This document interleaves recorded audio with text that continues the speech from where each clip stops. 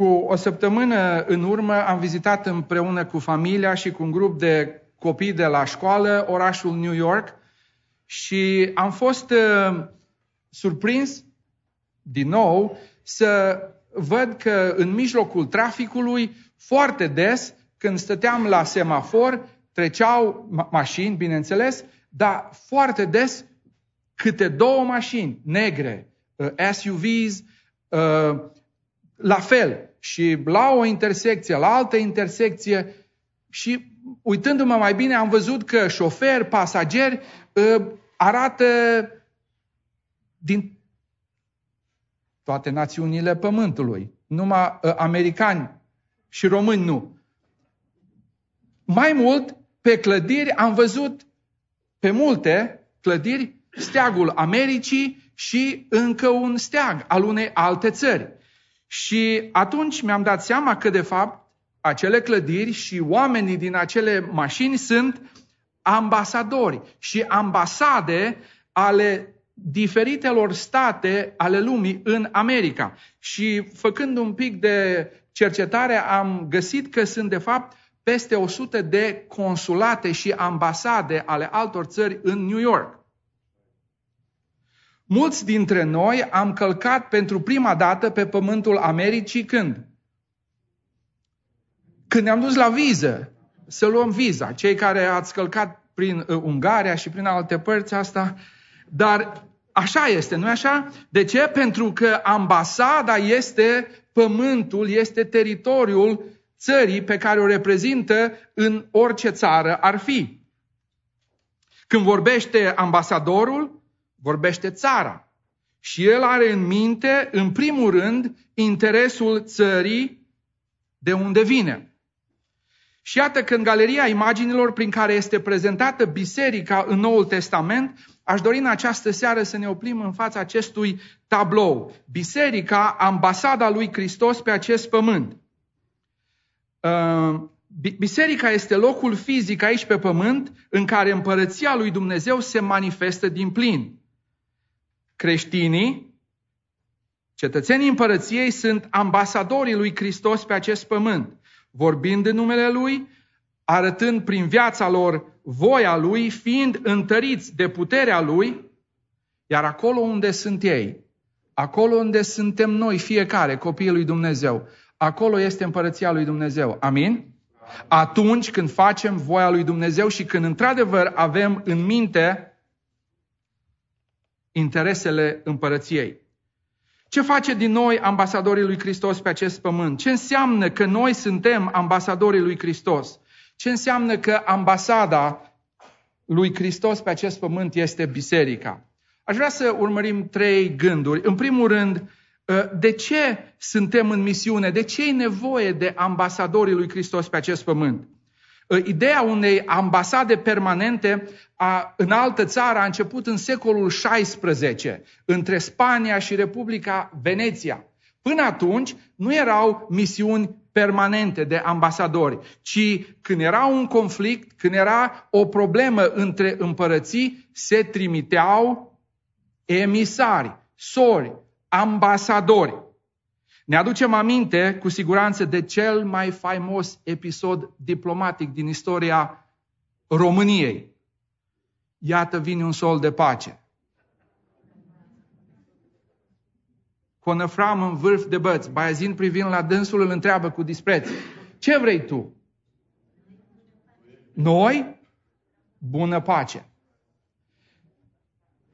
Iată deci, ideea de ambasador ne duce cu gândul la conflict.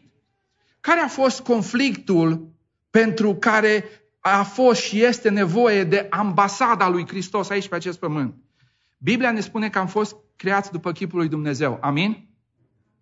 Pentru a avea părtășie cu Dumnezeu. Dar prima familie, alegând să cunoască binele și răul, fiind ispitiți cu mândria care l-a făcut pe Îngerul Luminii să cadă, cu îndoiala față de cuvântul lui Dumnezeu, a ales un lucru bun, cunoașterea binelui și răului, dar au nesocotit voia lui Dumnezeu care era lucrul cel mai bun pentru ei și astfel au păcătuit. De atunci, fiecare parte a ființei umane născută pe acest pământ este atinsă, coruptă, stricată de păcat. Și din părtășia cu Dumnezeu, ei și noi am ajuns robi ai păcatului. Așa spune Domnul Iisus Hristos. În Ioan 8:34, adevărat vă spun că oricine trăiește în păcat este rob al păcatului. Iar a fi rob al păcatului înseamnă a fi dușman cu Dumnezeu și merita moartea, fiindcă plata păcatului este moartea. Umanitatea este partea inferioară în acest conflict etern și cosmic. Este partea care a rupt legământul de pace, partea care trebuia să trimită ambasadori suveranului, să ceară împăcarea. Dar datorită robiei păcatului, datorită păcatului care a atins mintea, voința, trupul, sentimentele fiecărui om, umanitatea, noi, fiecare, nu suntem în stare să facă o astfel de acțiune, să facă o astfel de cerere. Apostolul Pavel spune, nu este niciun om care să facă binele, niciunul măcar. Chiar dacă am fi putut trimite un ambasador la Dumnezeu, acel ambasador atins de păcat nu ar fi putut intra în prezența sfințeniei lui Dumnezeu. Așa că Dumnezeu a luat inițiativa și a trimis pe ambasadorul său, pe Domnul Iisus Hristos, Fiul Său întrupat pe acest pământ, slăvit să fie numele Lui.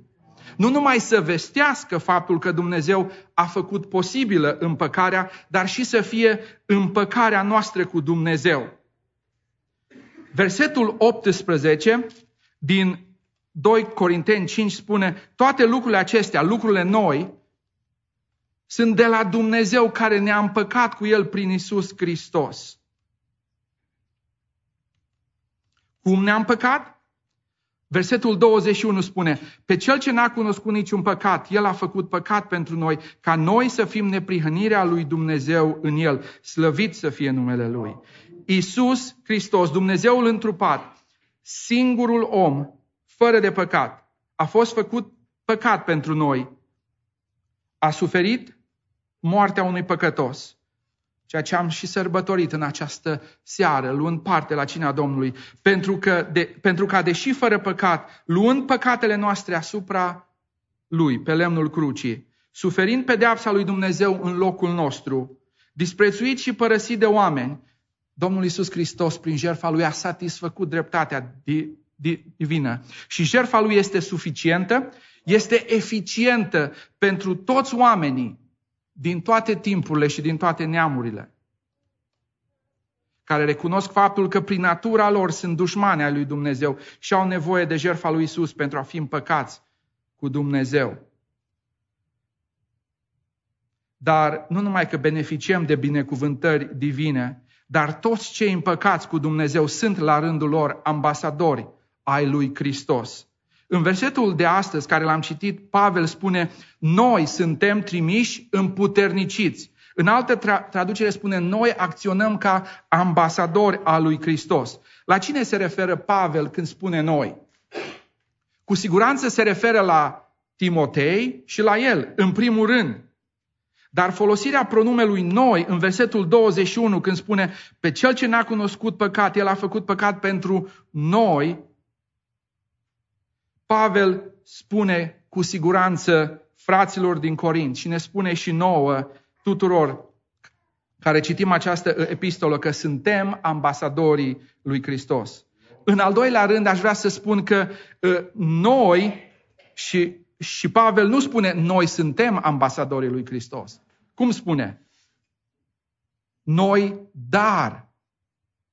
Cu alte cuvinte, nu avem opțiunea de a fi sau a nu fi ambasadori al lui Hristos. Ci această poziție de ambasadori al lui Hristos în această lume decurge în mod normal din faptul că suntem făpturi noi în Hristos. Și câți ani de zile? 10 ani de zile am spus, dacă este cineva în Hristos, este o făptură nouă. Cele vechi s-au dus, iată că toate lucrurile s-au făcut noi. Așa că timp de 10 ani de zile noi am spus, suntem ambasadori al lui Hristos. Și în mesajul de dimineață am învățat că cei care s-au întâlnit cu Hristosul înviat au primit din partea Domnului Iisus Hristos portofoliu de ambasador. Că a spus Domnul Iisus Hristos, mergeți. Așa este. Suntem fiecare dintre noi ambasadori. Este nevoie de această slujbă. Care este misiunea, în al doilea rând, ambasadorului? Foarte scurt și direct, misiunea noastră este să vestim că împăcarea cu Dumnezeu este posibilă. De 2 ori, în versetul 18 și 19, Pavel spune același lucru. Spune, ne-a împăcat cu El prin Iisus Hristos și ne-a încredințat slujba împăcării. Versetul 19, că adică Dumnezeu era în Hristos, împăcând lumea cu sine, neținându-le în socoteală păcatele lor și ne-a încredințat nouă propovăduirea acestei împăcări. Nouă, celor născuți din nou, ni s-a dat slujba împăcării. Noi nu trebuie să spunem decât atât celor din jurul nostru, împăcați-vă cu Dumnezeu. Împăcați-vă cu Dumnezeu. Împăcarea pe care Dumnezeu a făcut-o cu omenirea păcătoasă în Iisus are rezultate pământești și eterne doar dacă este acceptată în mod personal. Și când spunem împăcați-vă cu Dumnezeu, ne putem duce cu gândul la faptul că trebuie să facem și noi ceva ca să ne împăcăm cu Dumnezeu. Și am stat și m-am gândit, oare de ce? Pentru că ne gândim întotdeauna, cred, la oameni. Fiecare am cunoscut sau am fost în situații în care am auzit sau am experimentat. Ai auzit că cutare s-a împăcat cu cutare. Au fost certați, n-au vorbit. Și în mintea noastră ne gândim, da, fiecare, spunem că e unul mai vinovat, dar problema e la amândoi. Și atunci când s-au împăcat, fiecare a lăsat de la sine, a recunoscut, a făcut concesii, s-au întâlnit la mijloc. Așa să fie și cu Dumnezeu? Nu. Când e vorba de conflictul dintre om și Dumnezeu, Dumnezeu este tot acolo unde a fost în grădina Edenului, așteptând părtășia cu noi, frați și surori. Omul, prin păcat, s-a depărtat de Dumnezeu. Și pentru că sfințenia lui Dumnezeu exclude prezența păcatului, Dumnezeu a fost inițiatorul împăcării, trimițând pe Fiul Său, pentru ca prin credința în El să fim împăcați cu Dumnezeu. Ordinea este esențială aici. Vedeți? În versetul 18, ce spune Pavel? Dumnezeu care ne-a împăcat. Asta a fost prima dată. Și apoi ne-a încredințat slujba împăcării și să mergem să spunem ce? Împăcați-vă. Cu alte cuvinte, apucați, acceptați împăcarea care deja este realizată. Dacă Dumnezeu ar fi spus împăcați-vă cu Dumnezeu întâi, ar fi trebuit să fie urmată de o listă enormă, imposibil de realizat, de condiții pentru noi. Dar slăvit să fie El, pentru că El a făcut împăcarea întâi și apoi a spus împăcați-vă cu Dumnezeu. Faptul că Dumnezeu ne-a împăcat cu El vorbește despre dragostea și suveranitatea lui Dumnezeu, care s-a gândit la noi și a făurit un plan de mântuire, de împăcare. Proclamarea împăcați-vă cu Dumnezeu a ambasadorilor lui Hristos pe acest pământ vorbește despre responsabilitatea omului de a accepta soluția lui Dumnezeu. Și una și alta sunt 100% adevărate. Când noi spunem ca și ambasadori al lui Dumnezeu, al lui Hristos, împăcați-vă cu Dumnezeu, noi nu vorbim unor roboți, dar nici unor oameni liberi, ci unor oameni creați cu o voință liberă, robiți de puterea păcatului. Așa este? Corupți de păcat în toate aspectele ființei lor, unor oameni incapabili să facă prin puterea lor cel mai mic bine, cu atât mai mult să apuce și să accepte darul mântuirii. Când spunem împăcați-vă cu Dumnezeu, spunem plin de speranță de pe poziția celor care s-au împăcat cu Dumnezeu și care nu au altă alternativă decât să vestească împăcarea. Și ne rugăm ca același Duh Sfânt care ne-a convins pe noi să convingă și pe cei care ascultă că au nevoie de pace cu Dumnezeu. Pace care vine în urma primirii jertfei Domnului Iisus Hristos. Aceasta e misiunea noastră, frați și surori. Iar al doilea aspect al acestei misiuni este, auziți ce spune Petru în 1 Petru 2:9, să vestim puterile minunate ale celui ce ne-a chemat din întuneric la lumină. Să vestim împăcarea și apoi să avem mărturia personală. Să spunem ce ne-a făcut Domnul nouă.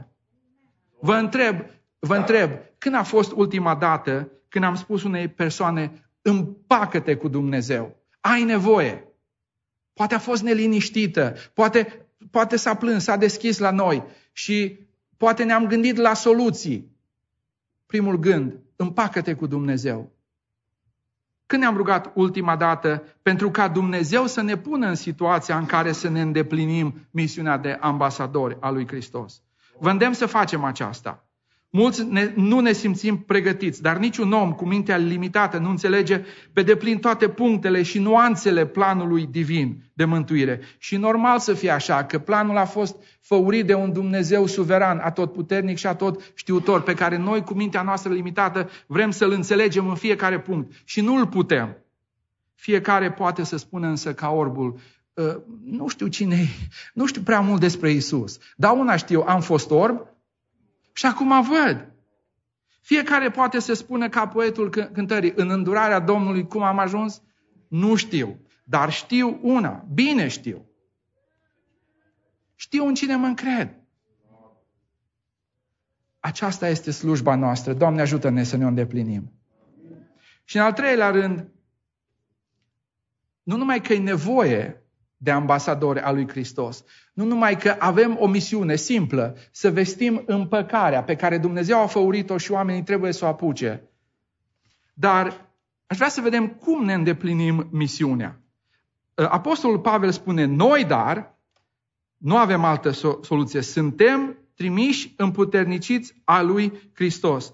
În primul rând, ne îndeplinim misiunea în smerenie și încredere în același timp.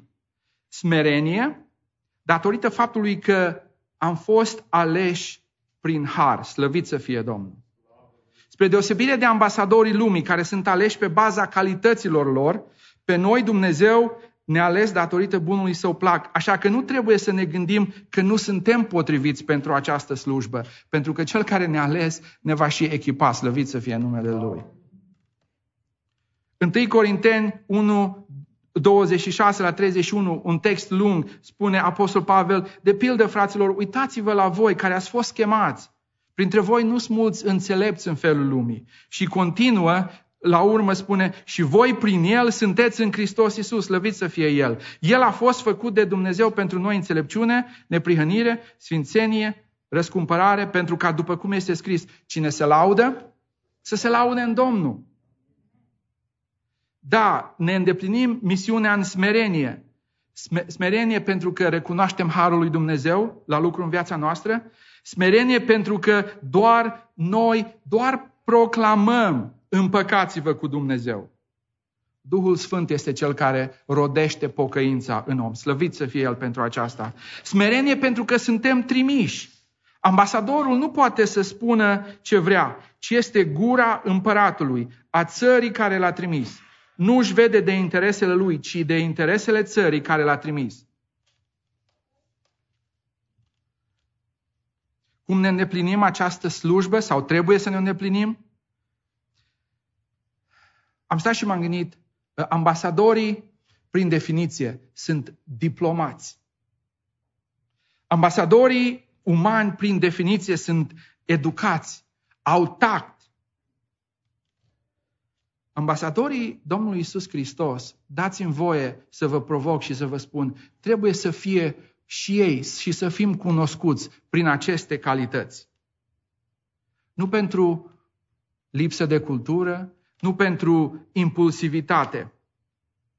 Un ministru de externe al Irlandei a spus că un ambasador este un om cinstit, trimis să mintă în străinătate pentru binele țării sale.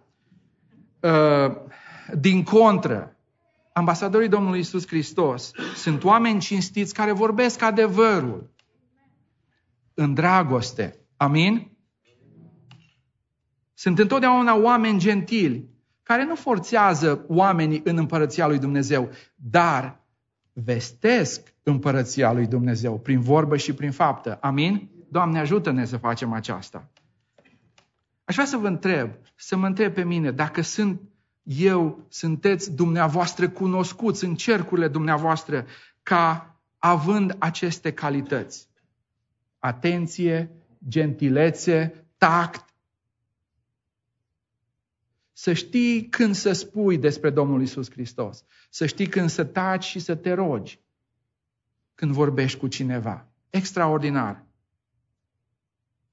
În timp ce slujba de ambasador ne-a fost încredințată datorită harului divin, nu avem nicio scuză să nu dezvoltăm aceste calități în viața noastră. De ce? Pentru că Duhul Sfânt este la noi și roada în noi și roada Lui trebuie să fie prezentă în viața noastră. Doamne, ajută-ne să fim cunoscuți prin astfel de calități. Cum ne îndeplinim misiunea? Cu teamă. Este adevărat că de cele mai multe ori ambasadorii erau respectați, onorați, dar uneori când duceau un mesaj care nu era pe placul suveranului care îl primea, viața le era în primejdie. Uitați ce spunea: suntem trimiși împuterniciți a lui Hristos și ca și cum Dumnezeu ar îndemna prin noi.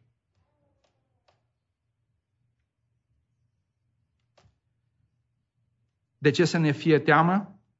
Să ne temem de cei care ucid trupul? Nu.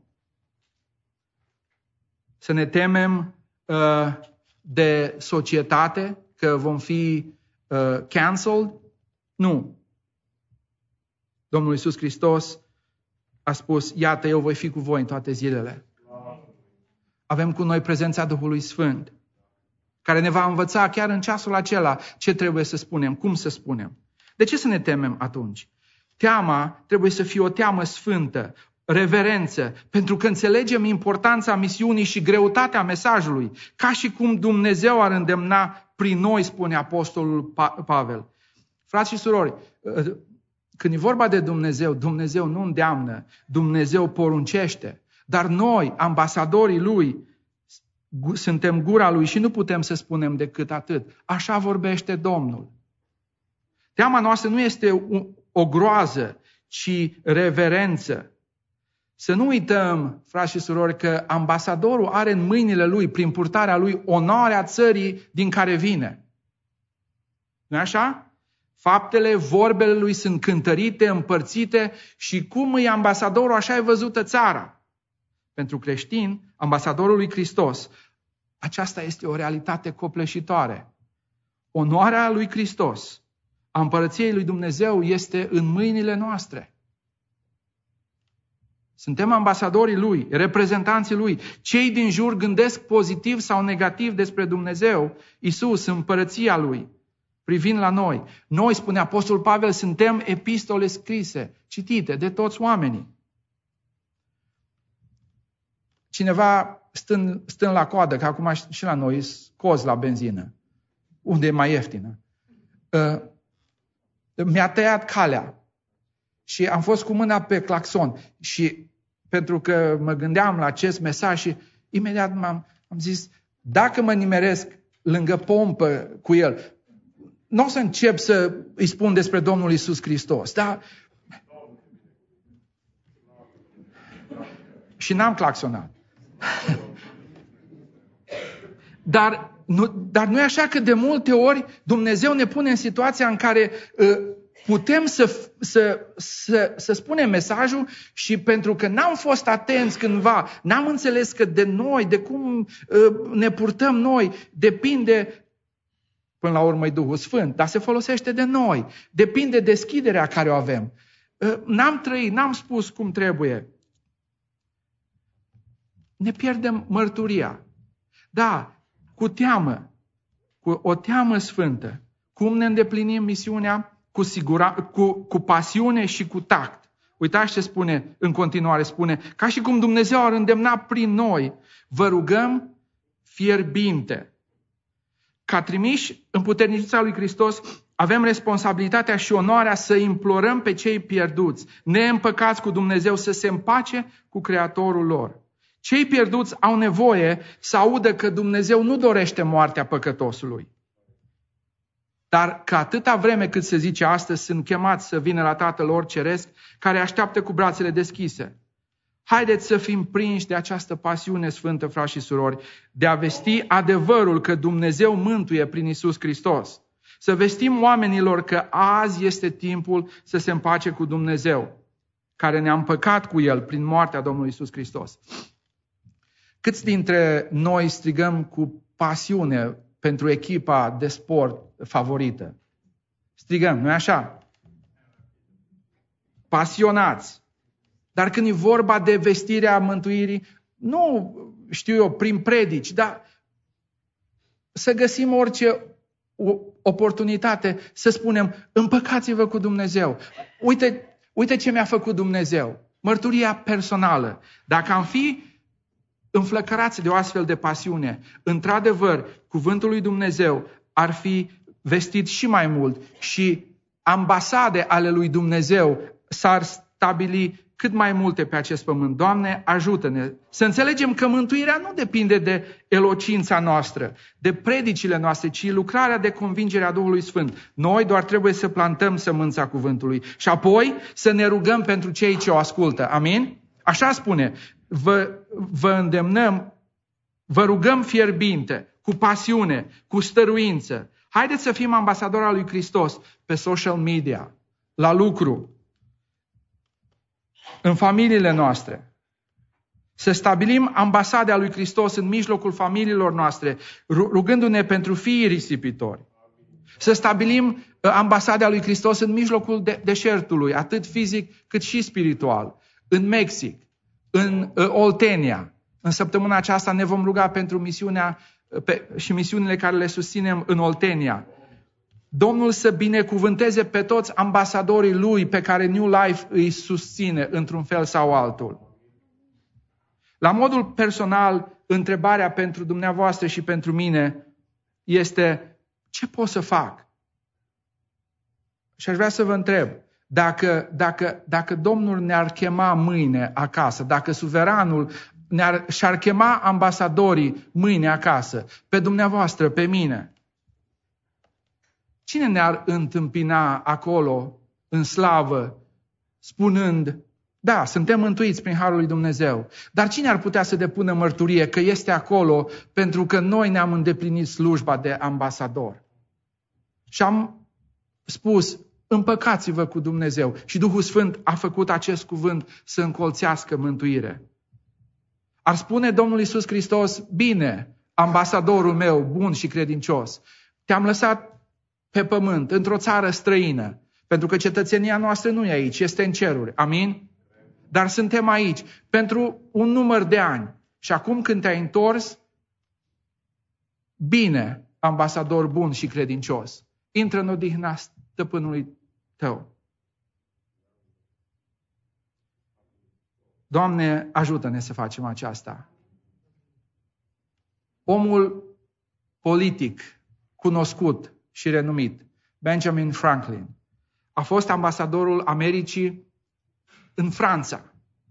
În perioada cea mai critică a noului stat american, a noii națiuni americane, Franklin a fost respectat și admirat de întreaga țară de Franța. Și datorită eforturilor sale diplomatice, Franța a dat ajutor coloniilor, a semnat o alianță militară cu aceste colonii. Și pe cale diplomatică, ambasadorul Franklin a realizat ceea ce mulți din concetățenii lui au crezut că este imposibil. Și astfel a asigurat nașterea națiunii americane. Gândiți-vă, cea mai săracă țară din lume și ambasadorul ei la Washington trăiește în cea mai dezvoltată țară, dar casa lui nu e acolo. Casa lui este în țara de baștină. Așa suntem și noi. Cetățenia noastră este în ceruri. Ar trebui să trăim aici pe pământ, dar să nu uităm că avem casa noastră permanentă în ceruri. Slăvit să fie Domnul pentru aceasta. Nu-i casa mea pe pământul, spune cântarea. Așa ar trebui să fim și noi. Trăind aici pe pământ, să nu uităm că avem interesele împărăției în fața noastră. Căutați mai întâi împărăția lui Dumnezeu, spune Domnul Iisus Hristos. Ambasadorul lui Hristos este ambasador 24 de ore, 7 zile pe săptămână, atâta timp cât trăiește în țara unde și are misiunea, până când este rechemat de suveranul care l-a trimis. Am stat la masa Domnului, ne-am reamintit de jertfa Domnului Iisus Hristos, ambasadorul divin, și am afirmat că suntem ambasadorii Lui, pentru că așa spune cuvântul. Ori de câte ori luați masa Domnului, ce faceți? Vestiți moartea Domnului Iisus Hristos. Dar suntem ambasadori a lui Hristos și mâine? Sau mai ales mâine? Suntem ambasadori ai lui Iisus Hristos pe terenul de fotbal, de volei, pe social media, la volanul mașinii, pe autostrăzile Americii, la școală, la spital? Doamne, ajută-ne să fim ambasadorii Tăi în această lume, acum, când este nevoie de cuvântul Tău. Vreau să rog frații și surorile din echipa de închinare să vină în față și să închei spunând că, folosind imaginea ambasadorului, așa cum o înțelegea el, apostolul Pavel descrie lucrarea de împăcare, de reconciliere pe care Dumnezeu a făcut-o în Iisus Hristos. Pavel subliniază faptul că Dumnezeu ne-a încredințat fiecărui om nouă, mântuit prin Domnul Iisus Hristos, slujba împăcării. Dacă vreți, portofoliul de ambasador al lui Hristos, ambasador al împărăției lui Dumnezeu.